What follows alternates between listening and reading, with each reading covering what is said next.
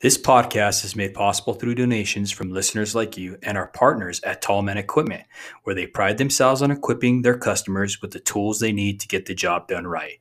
They are dedicated to set the standard for quality, convenience, and reliability. At Tall Man, your opinion is important to them.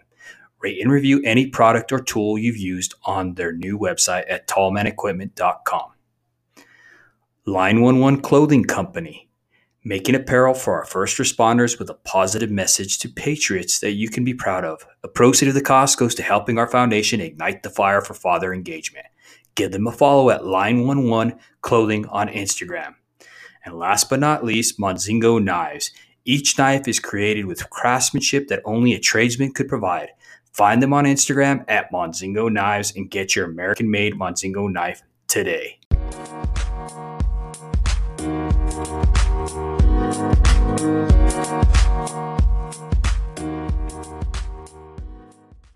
Welcome to the Show Up Dad. This podcast is created for hardworking fathers. At the Show Up Dad, we recognize that fathers providing for their children is certainly important. But when a men truly understand their unique role and gain the knowledge and skills to be great fathers, they can transform and impact future generations. I'd like to give a warm welcome to Erik Allen. Erik has been married to his wife for 16 years. Together, they have 2 children and live in northern Idaho. Along with being the sole provider for his family, Erik is an entrepreneur and a host of 2 podcasts, The Erik Allen Show and Top Rated MMA. Erik likes to give back by sharing his story and encouraging others. No matter what path you are on, you can find hope and purpose. Welcome to the show, brother. Hey, man, thank you so much for having me on your show, man. It's such an honor to be here, man. Truly appreciate it.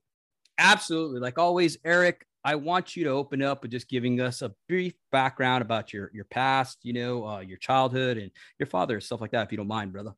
Yeah, no, no. I mean, I thought it was a typical household. I grew up in Eastern Washington. My dad was always like the fun dude who wanted to go adventure and go literally take my best friend Dave and I and throw us in dumpsters behind big stores on Saturday mornings. That was a typical weekend for us and say, go find treasure. Like that was just a thing that my dad loved to do.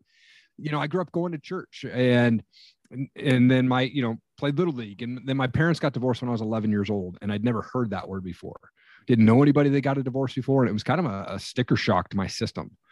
My mom ended up getting together with a guy who was very physically abusive almost right away that I remember.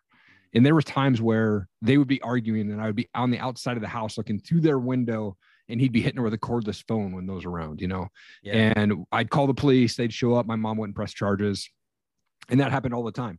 And I never understood why my mom never pressed charges or never tried to get away from this guy. And then they did the smart thing. They got pregnant. They decided to move us from Eastern Washington up to small town Montana, Stevensville, Montana. It's a beautiful area right there on the Bitterroot River. And they rented this house on 5 acres. And that house had 3 bedrooms. It was one for them, one for my brother, who's a couple months old, and one for my sister, who's 4 years younger than me. Mm-hmm. And they said, Erik, you get to live in the garage.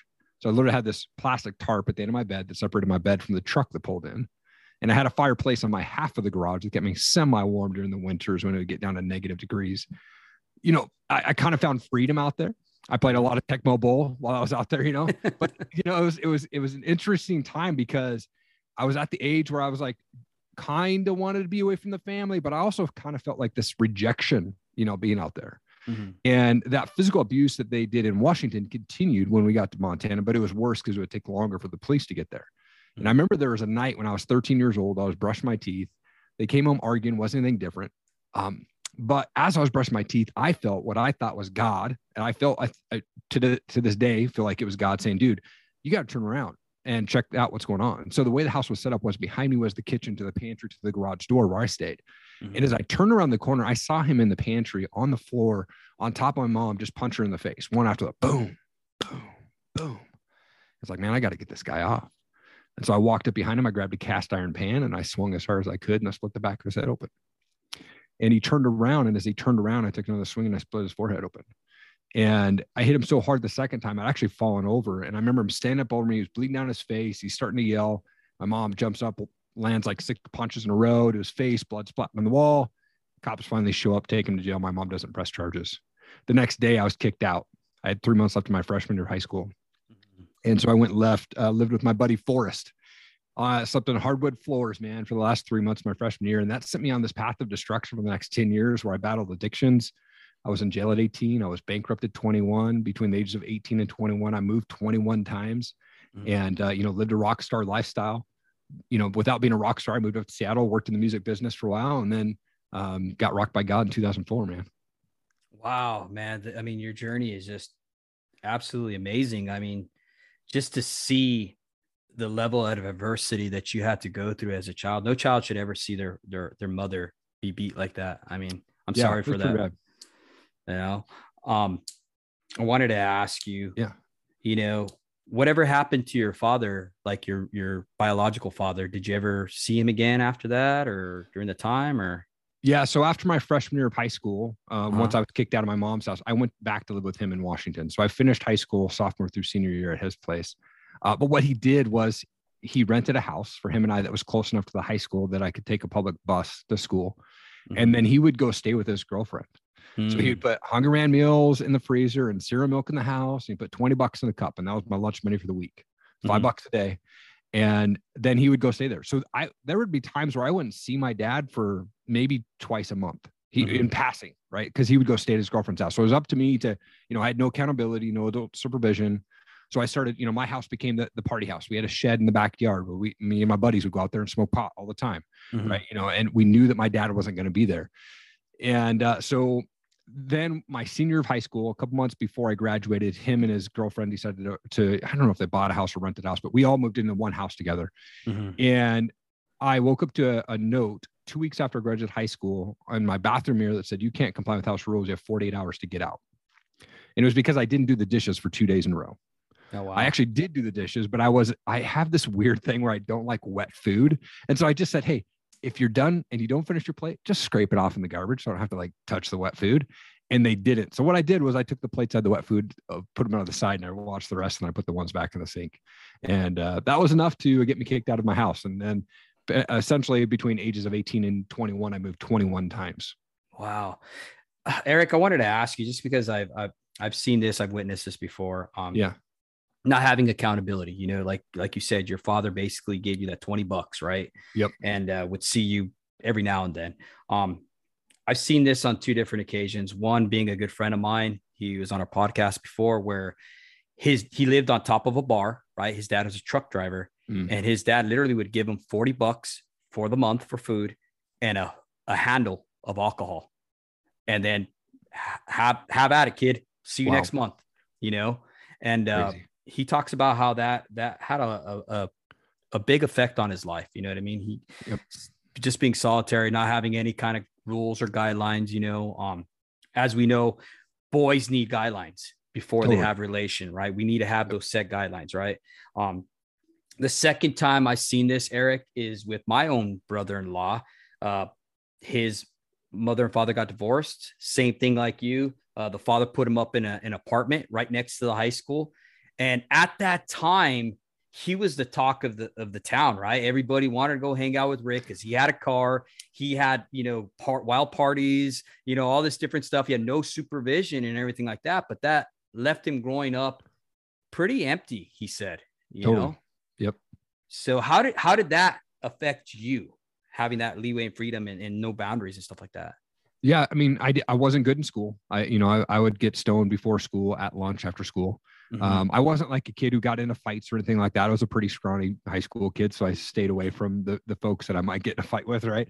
I was the peace-loving, pot-smoking kid that was kind of my thing, right? And I worked at Hot Topic when I was in high school, right? That was what I dressed like. That was my, the people I hung out with, and great dudes. But I got into drugs really early. So while I was in high school, I was smoking pot. I was taking, acid. I was taking mushrooms.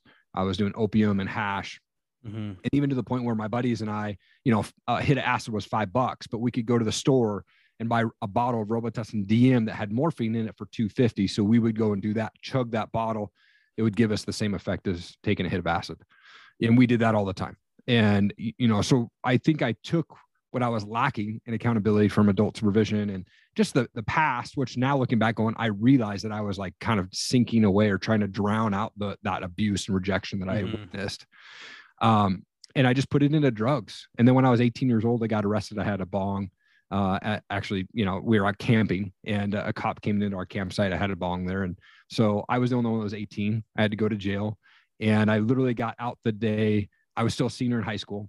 So I just wrote a note to my dad in the morning. Hey, I'm staying at Danny's house. I'll be back tomorrow, because I knew he would never check. Mm-hmm. So I checked myself in at jail. And here's the funny thing was, I didn't know the Lord, obviously, at that time, but I was scared to death that I was going to go to jail and something was going to happen. I took my dad's Bible it was like this, 1970s Bible, King James version. And that was the only thing I could bring into the jail cell with me. So I showed up at 3:00 and I said, I'm here to check myself into jail. And it was black and white chain gang outfit on, man, bright orange slippers. I luckily had my own cell. But there was about 10 other guys in this open kind of room. Mm-hmm. And I went in there and I just sat down at the table and I didn't talk to anybody, and I just read the Bible. I was like, I'm starting in Genesis 1. Lord, I'm sorry. I don't ever want to do this again. It's amazing how those times like that when we're hitting rock bottom, you know what I mean, that will drive us to seeking the Lord, and seeking answers, and but it didn't really stick, because I got out and went right back to drinking as soon as I was done, with jail. Yeah. I thought, if I do it while I'm here, maybe he'll keep me safe. Right. I had a similar story like that too. When I got out of the military, I actually went to jail, and we stopped in Scottsdale, Arizona. Right. And I was with a good friend of mine. He passed away.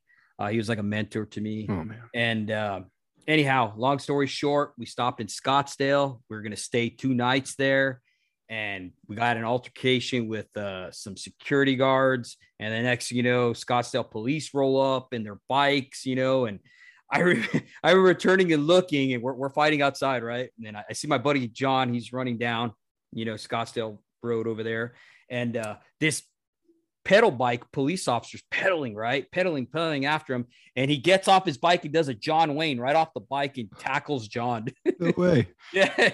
Tackles him, dude. I got hit with an asp. It almost broke my shoulder. I mean, the little ball of the asp struck my temple, and it just kind of glanced it right to where it tore my ear, and I could pull my ear, and there was a separation between my ear and my head. You know what I mean? While I was in jail. Yeah.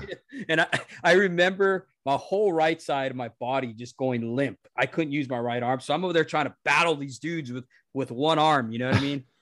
Next thing you know, we're going to jail. They take us before they put us in the drunk tank. They put us with the justice of the peace. And, the guy's like, oh, don't worry, you're going to get out, whatever. No, that's Arizona. That's when Sheriff Arpaio was in, and they wanted us taking it that 3 days or 2 days we're there wound up costing us 6 months in jail over there. And I went to Tent City and Towers Jail over there. Oh my gosh. That's crazy. Pretty gnarly though. But I remember just being in a pod like you. Yeah. Walking up the stairs, and one of the guys, he comes up to me, he had red hair. He had lightning bolts on his neck, and he's like, oh, hey, what are you? And I look at him. I'm like, what do you mean what I am? And he's like, oh, well, what are you? And I was like, what do you mean? And he's like, oh, well, are you white? And I look at my skin, and I look back at him. I was like, obviously, you know what I mean? He's like, oh, yeah, he's one of us. You know what I mean? And long story short, I just walked into a pod where they had just had this big old race war. So they're on lockdown and stuff. And it was crazy. You know what I mean? Crazy. But I remember the stripes and the pink jumper, the pink boxers and the orange shoes and stuff like that. So crazy. Just crazy similarity in stories. You know what I mean? But I was reading my Bible too. You know what I mean? Come on. That's awesome. Yeah. But I wanted to ask you, brother, I've been I see my mom get hit as well. Mm-hmm. Yeah. This is from my biological father. I've seen some stuff like that as well. How did that affect you, bro, when you saw that? I mean, did it make you feel helpless? I mean, how did it make you feel? It did, man. I mean, because I didn't feel helpless because I couldn't do anything. I felt helpless because she didn't do anything. And I think at a young age, I was trying to help her by calling the police. Mm-hmm. And I had called the police so many times, and then she didn't do anything. And it finally got to that point where I, like I said, felt God saying, dude, you got to do something. Mm-hmm. And that dude, I ran into him when I was like 22 years old, and I was still drinking, and I almost knocked him out. I didn't know the Lord. I was in a real deep depression. And I showed up at a Christmas party, a family party, and he was there with my mom. And I remember standing there in the kitchen, and I had just the highest amount of temptation to just bust a beer bottle over his head at that point. Mm-hmm. And it'd been years. I hadn't seen him in 10 years. But all of a sudden, the anger, all of that came back. you know? But yeah, I did. There was times where I didn't feel hopeless for me. I felt hopeless for my mom, and she stayed with him for, like I said, probably another 10 years. And, you know, my younger brother who was born with them, he's 28 years old now, man. I mean, and, but yeah, so I don't have a close relationship with my mom, or any of my siblings actually at this point. Yeah, it's crazy because I can relate to that too. Because for a long time I was angry at my father. You know, why would you hit this woman who is my mom? You know, this person that you married to have in the hold, and all this different stuff that goes on in your head as a child. Yep. You know, but then I started growing this resentment towards my mom too, because she wouldn't do anything. She stayed with him. Totally. You know, and it wasn't until I was older, growing up and growing more mature in my walk and stuff like that, that it wasn't anger that I had towards my dad. It was that unsettling, like you kind of had, where you were wondering why your mom stayed. And it was for me, it was a resentment. It was like, what is wrong with you? Why would you stay? You know? Yep. Mine grew into that for sure. And, you know, and I think I had to have a tough conversation with my mom just in the last year, because she was still just kind of that needy person and always had drama. And I just said, you know what, mom, that's, you know, I'm 42 years old. I don't need my mama. Like, every time you call me, there's drama involved. You need this, or you need, you know, money for this. And I'm like, you know what? Like, you got a rich boyfriend, and Mandy, you know, my sister's down there with you. Like, I can't bring that drama into my family. I'm done. Like, you know, unless you got something that's legit, like, we gotta cut this back, because just even having her on the phone was draining me mentally, you know? Absolutely. Yeah. You definitely got to put those boundaries up, because if you just don't, like your last guest, man. Exactly. Yeah. Now I wanted to ask you, going back to that situation. Okay. Yeah. With my mom. Okay. I had a past guest, Jim Howard. He talks about domestic violence and stuff like that. And one of the things he said was that a lot of these women that he came upon, right, who had been battered by their husbands or the significant other or whatever. Yep. They had enough to put the guys in jail, and they would not put them in jail. And he said, because I asked him the same question, I was like, why didn't they? You know, because I wanted to ask for myself, you know what I mean? Right. And for our listeners. Yeah. And he said the reason being is because the man who was beating them, whether it be their husband or their boyfriend, whatever, was the sole provider. Exactly. So for them to go to jail meant them missing a meal. Yes. And when he said that, it made sense to me. And I was like, wow, you know what I mean? Yeah, it was interesting. I don't even know how they survived. He did this weird t-shirt company thing, like a weird, like sort of like funny t-shirts. And then he ended up getting arrested for fraud because he was selling all these shirts or promising all these shirts that he was doing and all this stuff. But yeah, I mean, he was the sole provider. My mom was not working when they were together. So that totally makes sense. Absolutely. Now I wanted to ask you, Erik, so you've had this amazing, you know, transition from all this stuff that you got in childhood and trouble and stuff like that. And you changed your life around, you know, you talked a little bit about God. How has God played a major role in your life? God is everything for me, man. You know, he sent a girl into my life when I was down at the lowest point. I was working in the music business. I don't know how to play anything, but it was always a dream of mine to be in the music business. And I ended up landing this internship with Universal Records in Seattle for 6 months. And then I got hired on to get paid, you know, actually got paid to track sales and set up meet and greets and stuff like that. It was the best job ever. You know, I had this 2-year span where I probably went to 175 concerts and lived this rock star lifestyle without being a rock star. And then if people remember the Napster days, Napster killed the music industry. I got laid off my 1-year anniversary, along with half our office. And it really sunk me down into this depression. I was living in this really ghetto apartment across the street from where Jimi Hendrix is buried in Renton, Washington. Oh, wow. And, you know, it was like, I had international hall. So you go down the hall, there's like, you know, people from every country and, you know, people arguing and fighting in the hall the whole time. It was like an old hotel that got turned into apartments. And I was working at Starbucks at night, and I'd get off work and go get a 6-pack of beer, go to my apartment and drink myself to sleep every night. And one night, at Starbucks, this girl walked in, and she doesn't drink coffee. And she says, "Hey, we've got this cool college age event down in our church. Would you be interested in going?" And I had to sit there and think for a second. I'm like, man, I have no friends. I'm depressed. I have no idea what I'm doing. She's good looking. All right, what time do I need to be there? Right. And so that was my initial thought. And so I went down to this church event, and I ended up meeting all these guys that I knew from when I lived in Eastern Washington. So this is now in Seattle. It's like 3-4 hours away from where I grew up.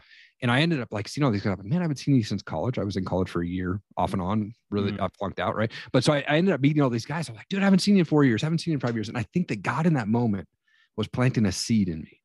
Even that one small invitation that I went, God planted a seed. About a month later, it's Easter 2004. I was managing a band. We went out and we played this concert the night before Easter. And I woke up Easter morning after a night of partying. And I was in my buddy's basement surrounded by probably 15 guys. And it was early. And I was the only one awake. But I remember this moment so clearly that I felt God saying, dude, you're going down this path that's going to end your life real quick if you don't start making some changes. I decided in that moment to give my life to Christ. And I quit cold turkey, drugs, drinking, cigarettes, everything in that moment. And I gave my life to Christ right there in my buddy's basement. And I got in my car, and this is before I had a cell phone. I called I actually had that girl's phone number. And I called that girl up and I got her voicemail. And I said, hey, thank you so much for inviting me to that church event. I'd love to see you at the store sometime. Thank you again. I really appreciate it. Well, a month later we were dating, and a year later we were married. And now she's been my wife for 17 years this year. Wow. That's amazing, bro. I mean, and it's just funny that God sent that girl who's I consider angel really into my life at the right time. And I think everything we all have this purpose in life to go make an impact, and she is such an amazing person, so much grace and mercy.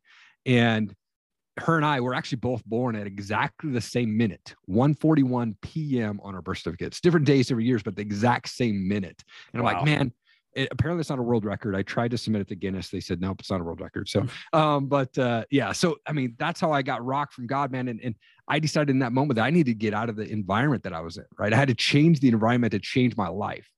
And what ended up happening was I told them, my friends, I'm like, dudes, I got to take a step back. I got to get healthy. And they're like, dude, that's awesome. Get healthy. None of it, no grudge or anything like that. They were all supportive of that. And what I did was I replaced that partying with talking with guys. And now looking back, I'm like, I was interviewing these guys before I was even podcasting, right? So I started finding guys in the church that were living the life that I wanted to live, guys that were following Christ, that had great relationship with Christ, great relationship with their marriage, great business people. And I just started taking them out to coffee. And I'm like, tell me your story. How did you get to where you're at? What are you doing right now? And man, I just got fed by the Holy Spirit in those conversations and just got on fire. I was reading books like crazy, and I got baptized that summer, man. And God just continued to open doors and still continues to open doors 17 years later, man. And it's been an awesome journey. No, that's definitely awesome. I mean, that's something that I needed to hear for myself because, like I said, God opened up the doors for me to be able to do this and put me on this journey as well. And it's good to hear like-minded people as yourself, just being able to be on this journey before me and just give me insight and inspiration. And you know what I mean? Because when you're doing this, a lot of times you don't think anybody's hearing, you know what I mean? Totally. And then all of a sudden, you start getting, these emails and stuff, and they're like, hey man, don't stop. You're doing an awesome job, whatever, you know what I mean? And that's just, for me, that's just confirmation that, hey man, you're on the right path. You're doing the right thing. You know what I mean? Yep. It's not easy to get up and share your story. No, it's not. I'm 42. I didn't share my story publicly until I was 39 years old, maybe 38 years old. I held it in, man. I mean, my wife and I, when we were first married, like we both came from broken homes. We both, I think our parents combined have been married and divorced 6-7 times, so we both knew what we didn't want in marriage, but we also brought a lot of junk with us. And, I came in thinking, I was very defensive when we first got married because I was always blamed for things as a kid. And I didn't understand why I would get angry, and like I went to a Christian counselor for probably 6 months, man, when we first got married, and it helped a ton just to get my story out there. And I remember just bawling, booger crying in this counselor's room going, why am I angry? Why am I crying? But man, it helped so much to just get it out and start talking to people. And then, we flash forward a couple of years, 10 years. And I was just living my life of just being sales, but I was still holding on to this stuff. And I came across a guy, Pete Vargas, man, he was talking about sharing your story online. I think it was a YouTube ad. And I was like, man, maybe I should do that. And so I put a video together. You can see in the video, I have it on my YouTube. I'm super nervous, even though it's just me and I'm sharing my story. It's like an 8-minute long video. And I went and showed it to my wife. I'm like, do you think I should share this? And she goes, yeah, I think it's super powerful, but understand that there's going to be family members that are going to see that and they might judge you. And I had to decide in that moment that my past and other people's opinions don't define my future. And I'm here because of God, and he's got a purpose on my life. I like that, man. Someone needed to hear that. You know what I mean? Because it's awesome to see that, and for you to say that your past doesn't determine your future. You know what I mean? Don't let it dictate what's going on. What God has a purpose for your life, you know? And yeah. I think that's what happens to a lot of men, a lot of fathers, is they forget that purpose. For me, when I hired onto utility, because I was a construction hand and stuff like that, I hired onto this utility thinking that was the end all be all. I was going to retire there. My kids were going to grow up and go be linemen as well and all this stuff. And when that didn't happen, when that door shut on me, I didn't know what to do. I was like, what do you mean? You know what I mean? Why, God? I've been praying for this door to open for me to get into this utility for 7 years, because they never hired people, for a long time at this place, and God opened the doors. And then when I did obtain it, I let that be the pinnacle of my career, and it was a letdown because it could never fill me up. Yeah. Yeah. And it was weird. It's like I had obtained this thing, right?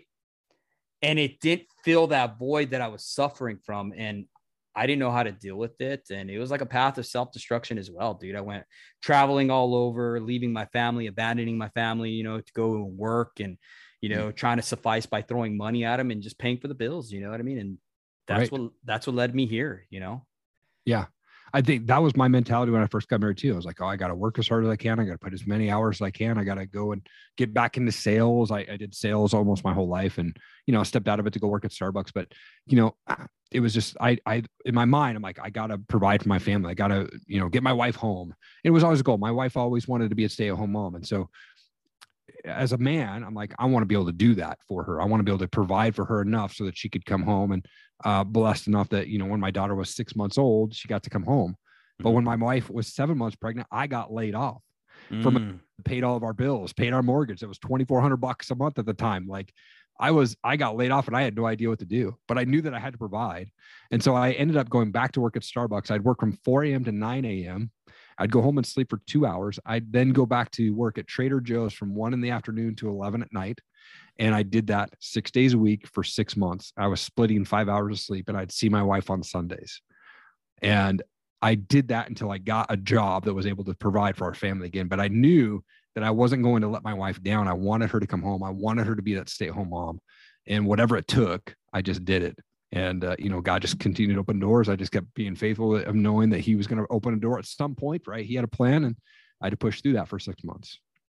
And I think that's what happens too for a lot of men is we don't wait on God. We think Totally. we have to do it. I'm a man, I'm a provider. I'm going to go out, because I'm guilty of myself. Totally. I started, same thing, my wife was pregnant with my son. We had our son in September. That December, I'm taking off to go on an ice storm to Oklahoma and go work in Texas and stuff like that. And wow. I would be gone for 3 weeks at a time. And I remember she would call me and she's like, I can't. And at that time, that was our third child. So she had my daughter, my middle son, and then now this brand new baby, and plus a farm, right? We had a big farm with over 300 chickens and stuff like that. And wow. She's like, I can't do this. She's like, you need to come home. And I'm thinking to myself, what do you mean? I can't come home. I got to provide for you guys, and man, just the arguments that ensued from there and the trauma that was put on her from that, you know what I mean? I paid for it, Sure. I did. I honestly paid for it. And, we had to get some marriage counseling and stuff like that, and go through a tremendous amount of reconciliation and stuff like that, just because of everything that I thought I was doing was right and it was wrong, Yep. I agree. Mm-hmm. Yeah. I mean, we've been married for 17 years, man. We have 2 amazing kids, but not every year is like awesome. Not every year is a happy year, man. Unfortunately, there's ups and down years, man. And I think, with us both coming from those broken homes, when we said I do, we meant it. Mm-hmm. And, so we decided at that point that we were going to break that chain of addiction, divorce, abuse, rejection that have affected our childhoods. Mm-hmm. And our kids will never have to experience that. And they see us argue, they see us make up, they see us kissing in the kitchen, they see us dancing, right? They see us laughing, They know when there's some tension in the house, but they know that we're not going anywhere. They know that we've made up, right? They see all of that. And, our kids, we're blessed. Like my daughter will be 12 here very soon. My son's 8. They both gave their life to Christ at 4 years old, and they love to read the Bible and they love to pray and just be around other kids, man. And so I'm just like totally blessed that God has put that on their hearts at such a young age. Mm-hmm. And it's good to hear you say God, because without God, none of that's possible. Totally. I mean, it isn't. I mean, I've tried it the other way and it's not possible. We ourselves cannot make things better. I mean, sometimes I think a lot of the times we get in our own way. Yes. Oh, all the time. And that causes major issues. I liked what you said though, about how your kids see you arguing. They see you making up. They see a real life person, and what you're doing right there, Erik, is you're showing your children how healthy couples navigate problems versus keeping it in the room where they're arguing behind closed doors and yelling and throwing stuff and everything. And then coming out and mom's face is all a mess, and she's cleaning her face and the kids are wondering what's going on and nothing's wrong. Let's go. It's that, to me, that's unhealthy because that's the way I grew up, a very perfectionist household, yes. Say. Right. But it's good to see that you guys are exercising that in your own home, Yeah. I mean, and people may not agree with that, but it's worked for us, man. And for us, it's, it's not like we're throwing stuff or anything like that. They do see us get, sometimes heated, not super heated, but, we're married, being around each other for 17 years, there's going to be disagreements. There's going to be, things that aren't going to make everybody happy. And we just work our way through it, man. And they see that, man. And our kids love it though. They see the passion that we have for each other to make up and get back on track. Mm-hmm. No. And it's cool because they do see it. I mean, they're watching everything, Yeah. And oh, totally. I keep saying that over and over again because they do. I remember one time, me and my wife were working together, right? And we had finished some task or something like that. And I looked over and I gave her a high five. Boom, just real quick, you know what I mean? And my daughter looked at us and she just started giggling and laughing. And we're like, "Oh, what's up, Dakota?" And she's like, "Oh, that is really cool." She's like, "You guys high-fived each other." I'm like, "What's so cool about that?" She's like, "No, it's just, it's cool to see you guys." So in that moment, she took that in and she's like, "Man, these two can get along and they can work together, and accomplish a goal, Love that. Yeah. So it's pretty awesome, Yeah. Oh yeah, for sure, man. What I wanted to ask you, Erik, is you have 2 children, right? I do. Yeah. How do you navigate that, being super busy and stuff like that? How do you find balance and stuff like that with your workload with your children? Yeah, it's such a great question, man. And I think for me, I had to find that time where I could find that personal time. Mm-hmm. Because if I'm not drawing close to God in my personal relationship with him, that's going to bleed out into my relationship with my kids and my family. Mm-hmm. And I work 9 to 5, but here's what I do is about 10 years ago, I started waking up at 4 a.m., 6 days a week. So it doesn't matter what time I go to bed on Friday night, I'm still waking up at 4 a.m. on Saturday, because I know that if I get up at 4 a.m., I can get in the shower and get up to my office by 4:30ish, right? And immediately the first thing that I do is kick on some worship music and I spend time in prayer. And for me, prayer is very gratitude driven, man. Thank you, Lord, for blessing me with another day. It's my goal to open my eyes every day. And so if I open my eyes, I immediately, before I even get out of bed, man, God, thank you for another day. I get to see and hug and hold and see my family. Mm-hmm. Like that's a goal of mine. So I'm already stacking those wins. I get a win there. I jump out of bed. I make my bed. There's 2 wins in 15 minutes or 15 seconds, right? So I'm already building the momentum of winning. And then I get to my office and I get to just like get in the presence of the Holy Spirit, man, and God, and just kick on some worship music and spend time in prayer. And so for me, how I balance that is I get up early. I sacrifice the sleep. And, here's my thing is, my desire to be successful is bigger than my desire to sleep. And so I want to be successful in marriage. I want to be successful in business. And if I can get up early, then I can make that happen. I can draw close to God. And so for me, I do that. I get up at 4, like I said, and then I go down, I make my kids breakfast while my wife's getting ready, and she takes them to school. And then I start my job around 8:30ish. And then at 5 o'clock, I really, really try hard. And then not every night, but most of the time I'm good with it, where I just turn off my phone at 5 o'clock, man. And the rest of the night is family time. And I've been working from home since 2015. So my work attire is shorts and t-shirt and slippers, man. Like I get to see my kids on Fridays. They only go to school Monday through Thursday. So Friday I get to have lunch with my kids and I get to see them for breakfast. And, I'm very blessed to be able to see my family as much as I do, but you have to set those boundaries. 4 a.m. Like I know that no one else is going to get up, but I also know that I need to draw close to God. I need to grow my personal development, business and entrepreneurship and all that stuff. And that's when I spend time doing that in the morning. And it's cool too, because when you draw closer to God like that, because I started doing that as well. I started seeing that I was able to handle the day's problems a lot more level-headed, Yes, absolutely. Absolutely. And one of the things that I was always told is level heads prevail. So I'm able to seize that day. You know what I mean? Yes. Oh yeah, man. Yeah. I think it's all about the attitude, man. I mean, it's said all over the world, right? Like we can't control things that happen to us, but we can control how we react to it. Right. And so, man, if we're getting up and like, stub our toe, man, are we having a bad 15 minutes or are we having a bad day? Right. So we get to choose, do we want to make an awesome day out of it, or do we want to just mope for, the rest of the day? And for me, I don't want to mope, man. I want to get out. I want to put a smile on someone's face every single day, man. If I see someone with a name tag on, I want to call them by their name, man. I want to make an impact on the world on a daily basis. And so that's what drives me every single day. And it's that energy that you're putting off too. I mean, just seeing you, just talking to you, on this, in this conversation and stuff like that, you're putting out that energy that's reflective of everything that you're talking about. You know what I mean? You got this high energy, just real good, positive vibe going on. You know what I mean? And that's all driven from the Lord, I believe, For sure. And thank you. I appreciate that, man. Yeah. I just think, I think years ago, I just finally realized that, what, if I'm having a bad day or if I'm grumpy, man, like if I'm allowing whatever is outside of my control to affect how I react or how I have my day, it's going to make for a really bad day. Like, but if I can flip that attitude around and go, man, I'm alive. I get to see my family. I'm so blessed. Man, I want to go out and impact the people that are around me. I want to impact the world, man. And so, man, God's given us a purpose. If we open our eyes, there's a plan for us, man. Whatever you're going through, if you open your eyes, man, you've got another opportunity to go make an impact. And, it's crazy too, is Eric, because that attitude is contagious. Because even on a crew, we're out there working or whatever, you know what I mean? Wherever you're at in life, right? Yeah. But for us, we'd be on a crew and you have that one guy who's complaining and moping and this tool sucks and this job sucks. I can't believe we got to do this. I can't believe we got to work more hours.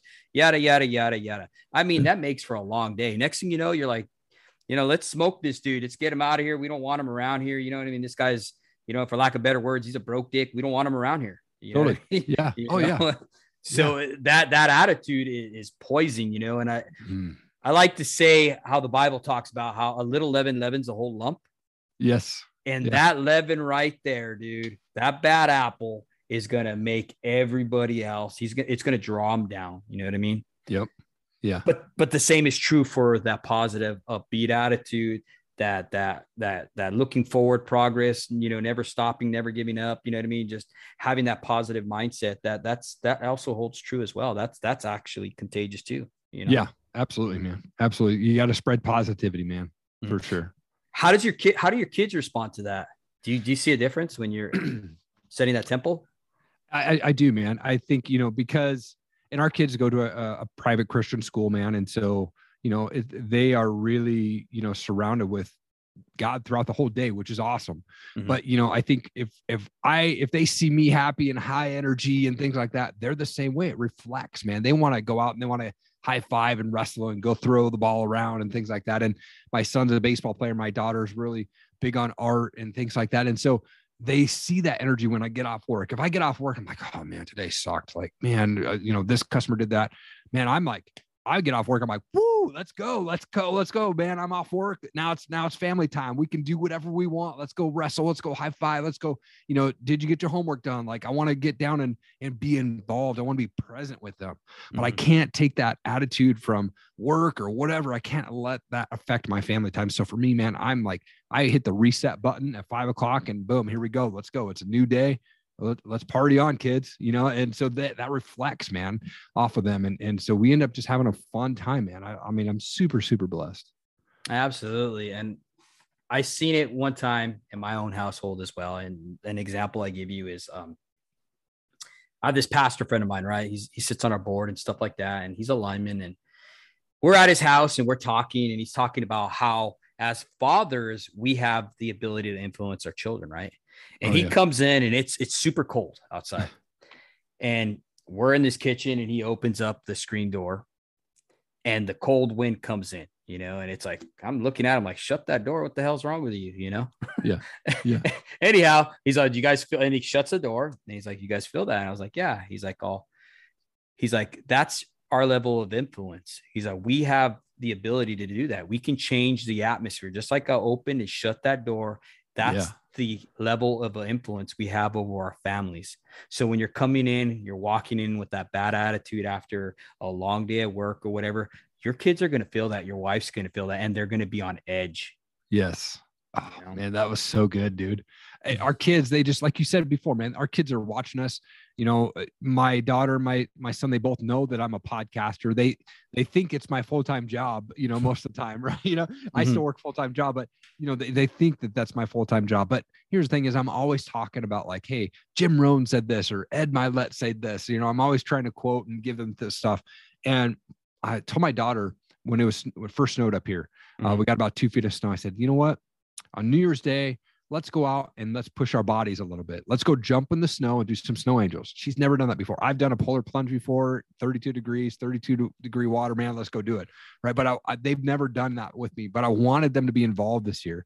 And so I said, hey, who wants to join me? Let's go jump in the snow. And my daughter's like, boom, she takes after me. She's very adventurous. I like to cliff jump. She wants to cliff jump. She's all about it. And so it's so cool this year that she threw on her bathing suit and I'm in shorts, and we run out in the snow and we jumped into 2 feet of snow. We did snow angels and ran back inside. And it was like high five. This is cool moment that I was able to have with my daughter, Yeah, no, that's so awesome to see that you're able to engage with her like that, and that's a memory that she's going to forever have, Yeah, totally, man. And we'll do it every year. I said, this is the new tradition. We're going to do this every single year now. That's so awesome, brother. I wanted to ask you, you've had some amazing guests on your show. Yeah. Now, with that being said, Erik, what are some of the moments that you've seen back, like with different guests and stuff like that? Which one stands out the most to you? For me, it was Ed Milet. Ed Milet. I came across Ed in 2018. And I felt like what he was talking about, I don't even know what episode I saw him on. It was early on, but I just felt like his values, his walk with Christ, it was aligning with me. And I just started like sponge watching everything that he had put out, man. I was like almost manifesting that I was going to meet this guy. And then in 2019, he issued the Max Out Challenge, where he said, I want everybody, he had 1 million followers on Instagram at the time, submit a 1-minute story to me of what you're passionate about, what drives you to be successful. And I shared my story in this 1-minute clip. And I said, man, I want to provide for my family. I'm here because God has given me an opportunity to make an impact. And he kept posting all these things like, this is a winner, this is a top winner, this is a top winner. They weren't, or top runner, right? And then 2 months after that, he tagged me in a post and I was like, what? And I actually won the Max Out Challenge. And I got to have a phone call with him, just him and I on Zoom. And it would change my life. That guy shut everything down and he was very, very interested in what I had going on. And I was able to record that and release that as part of my podcast. And so I had Ed Milet on as episode 12 on my podcast. And prior to that, I had Sean Whalen. And then it just opened the door to Tim Story and Bedros Keuilian and Brad Lee and, Dan Caldwell, Jim the Rookie Morris, Eric LeGrand, just some amazing guests.